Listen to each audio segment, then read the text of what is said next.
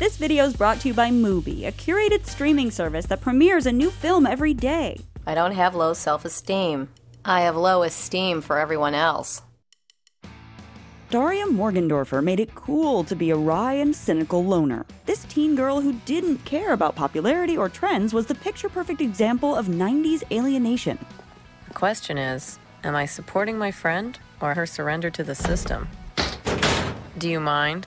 This is a private conversation. From her early days as one of the only students who seemed to sort of understand the mentality behind her idiot classmates Beavis and Butthead to her 5 seasons as the anchor of her own animated spin-off, Daria was a fixture on MTV from the mid-90s into the early 2000s. And she was a surprising character for a channel that often sold brash, extroverted, or overtly sexualized versions of womanhood during that same period. My world would be made fair through the simple step of eliminating all money. Years later, Daria still resonates with anyone who's ever questioned whether the problem is you or the system you're living in. And it can help us understand cultural changes that were happening back in the 1990s. As Sonia Saraya wrote in Variety, at the turn of the millennium, MTV was saturated with Backstreet Boys and NSYNC music videos and obsessed with the nascent careers of Christina Aguilera and Britney Spears. Daria became one of the first characters I saw on television who seemed to feel the way I did about the world. There's no aspect, no facet, no moment of life that can't be improved with pizza.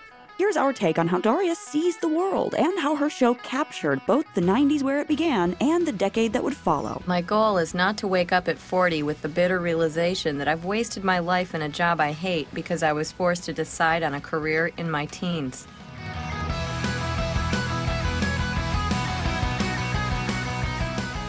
If you're new here, be sure to subscribe and click the bell to get notified about all our new videos.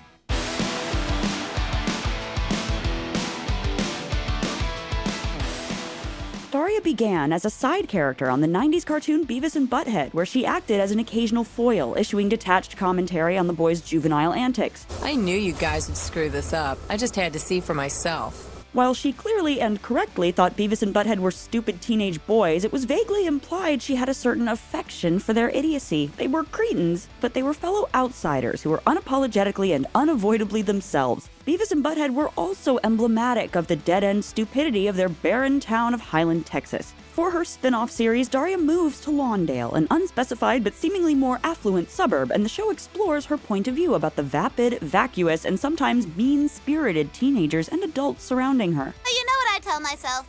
Quinn, if not you, who? If not now, when? If not leave, puke.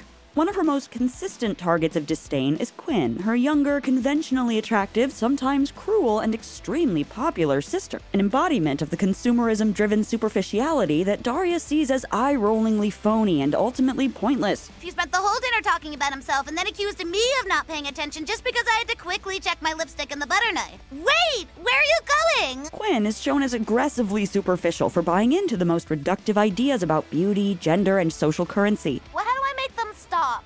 By acting like you don't care what they think. But I do care what they think. It's why I do what I do, wear what I wear, say what I say. Before this point, Daria's deadpan affect was more often seen as the voice of the sarcastic best friend, not the main character of this kind of show. My hormones don't rage. Oh, sure, they get mad sometimes, but then they just stop speaking to each other. Cher from Clueless, for example, more closely resembles Quinn than Daria, though Cher's shading and complexity makes her more immediately likable. May I please remind you that it does not say RSVP on the Statue of Liberty. Even contemporaneous teen girl characters with more going on than Quinn Morgendorffer tended to still be more emotionally open than Daria. Look at Angela Chase from My So-Called Life, which debuted around the same time as Beavis and Butthead. Angela's not one of the popular girls, but she's also not as uninterested in her peers and family as Daria is. I just like how he's always leaning against stuff. He leans great. Another aspect of Daria's personality is that throughout the series, she chafes at the way people try to read or pigeonhole her based on her deadpan mannerism and lack of school spirit enthusiasm. You're one of those misery chicks, always moping about what a cruel world it is, making a big deal about it so people won't notice you're a loser. She's often annoyed or even hurt when she's perceived by classmates as gloomy or dark. You're used to being all gloomy and depressed and thinking about bad stuff. Why does everyone keep saying that? She thinks of herself as realistic and intelligent more than outright depressive. I knew I could talk to you, Daria. You're always miserable, but I'm not miserable. I'm just not like them. It's part of the show's interest in what it's like to actually be an outsider. Showrunner and co-creator Glenn Eichler explains, "Somebody said something about this show on like a message board, and it was my favorite thing I ever read about it. If it weren't so funny, it would be unbearably sad. We were trying to process all those horrible things in a lighthearted way and let people exhale a little bit and say it's not just me, or thank God I'm not there anymore." In addition to sadness, there's an undercurrent of anger to Daria's worldview. Daria probably wouldn't describe herself as an angry person, and certainly doesn't present that way with her quiet, even-handed delivery. Where do you think you're going? Slowly insane, but I need to pop in at home first. But people who use a lot of sarcasm are sometimes hiding a sincere sense of anger and hurt. Daria's home life is generally supportive, though her parents may be clueless, and unlike her in their temperaments, they clearly love her. Yet she doesn't always trust that support or love. You don't make friends as easily as some people. Quinn, for instance? That's not what I meant, necessarily. It may even be that seeing the unconditional love they have for Quinn makes Daria feel suspicious of those feelings, though overall her family does reveal more depth as the show goes on. Now nothing's under control. It never is, sweetie. We just tell ourselves otherwise so we can function. Life sucks. Yes, sometimes. Often. That's reassuring. But it still beats the alternative. But even as her view of her family or peers may soften, Daria sees the world as valuing stupid, superficial, or shallow things like good looks, popularity, conformity, and deference to authority, and putting on airs about why they value those things in the first place. It's about whether a public high school should be using its status as a place of authority to serve as one more marketing tentacle of corporate America. She has a clear yearning to escape her current life and move on to something else. Her two made-for-MTV specials are called Is It Fall Yet? And Is It College Yet?, conveying a tired impatience. Still, she doesn't always seem to have a firm plan about how she might accomplish this, or even know whether it's possible. That all of these emotions can exist beneath the surface of a sarcastic teenage girl makes her deceptively relatable. Part of the appeal of Daria is that she feels like a real, authentic person, and her worldview was one that viewers of all stripes could relate to, even if they weren't specifically a glasses-wearing teenage girl with a deadpan affect. You guys are hopeless. Damn it, she saw right through our facade of hopefulness. As the show's supervising director Karen Disher explained, Daria was always written gender neutral. Glenn was very specific about that. There are no episodes where they're talking about their periods or having slumber parties. This is the kind of activity that teen girls do together to cement their friendships. Don't you want to cement our friendship? I'd probably do better with actual cement. At the same time, Daria does embody a strong, unique form of feminist teenage girlhood. She's an unwitting tour guide through a version of high school where the goal isn't necessarily getting the guy or undergoing a popularity makeover, but just getting through it, because it just kind of inherently sucks a lot of the time. Or possibly just another adolescent embarrassment she'll need to repress in adulthood just to get out of bed in the morning. Huh. So far, that makes everything after my 12th birthday. Daria's situation may not be especially enviable, but for a lot of people who identified with her feelings, frustrations, and introversion, her personality was something approaching aspirational. He said he looked up to you? Isn't that weird? Flattering, but weird. Thanks again to Mubi for sponsoring this video. As a special gift to our viewers, Mubi is offering 30 days free. Just click the link in the description below to start streaming now. If you're looking for more edgy animation after revisiting Daria, check out Leo Jin's Have a Nice Day. This sly animated neo-noir is a thrilling, biting critique of moral decay in today's China. If you're anything like me, these days you may be totally uninspired and stuck when it comes to figuring out what to watch next. Subscribing to Mubi completely fixes that. Their team of curators handpicks every film they show, so there's always something new to discover. They seriously love movies as much as we do, so their recommendations are always top-notch. Click the link in the description below to start streaming now.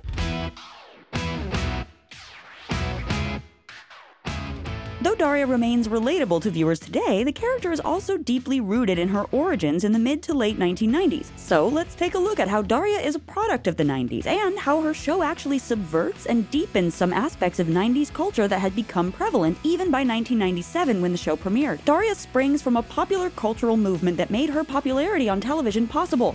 The rise of grunge and later period Gen X culture circa 1992, finally displacing a lot of the remaining baby boomer-driven culture that had flourished since the 1960s, made it fashionable to be sarcastic, anti-authority, and suspicious of selling out. Oh, dazzling academic achievement, eh? What a sellout. Look at bands like Nirvana, who brought punk rock values to the mainstream music charts, or movies like Reality Bites or Clerks, where disaffected young workers aren't sure what they want to do with their lives. I'm not even supposed to be here today! Though Daria's age technically makes her an older millennial rather than a true Gen Xer, she feels like an animated teenage version of live-action personalities like Janeane Garofalo, who played the sarcastic best friend from Reality Bites and graduated to leading lady status right around the same time Daria premiered. According to a 2017 anniversary piece in Variety, other character designs were picked up from other bits of 90s culture. Jane's brother, Trent, was named after Nine Inch Nails mastermind Trent Reznor and based on Jane's Addiction guitarist, Dave Navarro, while the design of Mr. DiMartino, a perpetually angry teacher at Lawndale High, was modeled on Christopher Walken's appearance in Pulp Fiction. I want to volunteer with the answer. Now! Daria, stop showing off! But if the show lovingly incorporated a lot of 90s culture into its world, it also went in some bold new directions. In 1997, it was already rare to build a TV show around teenagers. My So-Called Life was a one-season-and-done cancellation victim just a few years earlier, and Dawson's Creek wouldn't premiere until 1998, and it was even rarer to build one around a female protagonist. It was especially rare to see a teenage girl so skeptical of her family, peers, and authority, a smart girl character who isn't a nerdy teacher's pet or obsessed with behaving properly. This is the part where you say, hey, way to go, congratulations. Hey, way to go. Congratulations. Congratulations. Even a subversive teenage and girl-centric comedy like Heathers, which came out at the tail end of the 1980s, looked at popularity from the inside, assuming the perspective of a teenage girl with experience in her school's highest social caste. Just like there are people I work with and our job is being popular and shit. Daria begins and ends her series as an outsider. Her experience is especially Gen X and 90s in that it's not necessarily specific people who are Daria's sworn enemies, but the entire system of popularity, phoniness, clueless authority figures, and consumerism that she wants to opt out of. It's not nerds versus preps versus jocks, it's Daria and her artist best friend Jane versus the world. As Megan Coaster writes, Daria and Jane operate as quit machines, but do so solely in order to create protective armor around themselves in a hostile world. One more night with those whose stupidity has so tormented and entertained us lo these many years. Coaster also observes that Daria's angst penetrates the whole world of the show. Quote, Daria's sister Quinn, who at first glance appears to have it all together as a popular mean girl, is nevertheless riddled with existential ennui. There's some irony in the fact that Daria the character was so disdainful of popularity, while Daria the show was able to take on this point of view only in a time where that was a culturally cool thing to do. The fact that Daria was in step with cultural trends of the 90s made Daria the show popular and beloved. Another reason for that popularity probably has to do with how it's not quite as viciously satirical as it might seem. Kevin and Brittany, the jock and cheerleader pair who appear in most episodes, are much more dim-witted than actively cruel. The Pigskin Channel. Great big guys slamming into other great big guys. Fun. Cool. Some of Kevin and Brittany's friendliness comes from a myopia and self-involvement that can't allow them to conceive someone treating them with disdain or derision, as Daria and Jane sometimes do. Do you know where you're going yet? It's a secret, man. Why? Is the school embarrassed? Why would it be embarrassed? I'm a QB. It's not like I'm a brain or anything. Truer words were never spoken. Thanks, man. At the same time, the show does seem to regard Brittany, at least affectionately. Oh, Daria, now we can have womanly talks! Unlike Quinn, she's never really cast as Daria's enemy or tormentor. As Eigler told Variety, we were satirizing people, but I hope we were sympathetic. And the show further departs from Daria's caustic point of view by exploring the very different problems of Jodie Landon, a high-achieving black teenage girl who is intensely aware of both the expectations her parents place on her, I'd finally get a break from having to be the perfect Jodie doll at a mostly white school, and of how Lawndale treats her and her similarly accomplished boyfriend Mac as tokens of a diversity that doesn't really exist in their student body. Isn't it great how they keep electing us homecoming king and queen every year? It's such a generous and enlightened gesture. It completely makes up for the town's utter lack of diversity, in my mind. This balance between anti-authority satire and a softer, more palatable side of teenage alienation is what makes Daria feel late 90s in particular. The show became popular by capitalizing on the fashionableness of alienation, which mirrored the post-grunge gold rush toward alternative rock over on the music side of MTV. Why can't you smile when somebody takes your picture? I don't like to smile unless I have a reason. Nirvana was influenced by punk and indie bands of the 70s and 80s, but a lot of popular post-Nirvana bands didn't actually sound much like punk. They sounded like Nirvana, or other popular influences that didn't have much to do with the punk or indie scene Nirvana emerged from. Similarly, Daria the character is rightfully disdainful of a lot of the failings she sees in society, while Daria aired in an MTV lineup that at various times in Daria's run included shows like Total Request Live or Singled Out. To survive on MTV in the late 90s, Daria must have been able to appeal to at least some segment of that audience without making them feel they were just being mocked. This doesn't make the show hypocritical, it actually gives it an interesting generational subtext. Daria is forced to interact with the society she disdains, rather than just shut herself out from feelings or engagement with her community, just as a lot of 90s kids were gradually learning the limits of their teenage rebellion or disaffection. I'm not being negative. I'm being edgy. Indeed, it's telling that Daria actually ran into the middle of 2001 with a final wrap-up movie that aired in January 2002. By this point in pop culture, the irony, disaffection, and alienation of certain 90s cultural touchstones were giving way to a more optimistic millennial sensibility. Just as alternative rock fell out of favor at a time when boy bands and teen girl pop singers were gaining popularity again, the show ends with Daria graduating from Lawndale and heading for college, a life change that usually necessitates some kind of shift in worldview now that the easier targets of high school are left behind. Daria was cynical about that possibility too. What do you think we'll find when we get there? That the students are shockingly ignorant, the professors self-centered and corrupt, and the entire system geared solely to the pursuit of funding. But her show clearly believed that some kind of progress, or at least survival, was possible. Given the unalterable fact that high school sucks, I'd like to add that if you're lucky enough to have a good friend and a family that cares, it doesn't have to suck quite as much.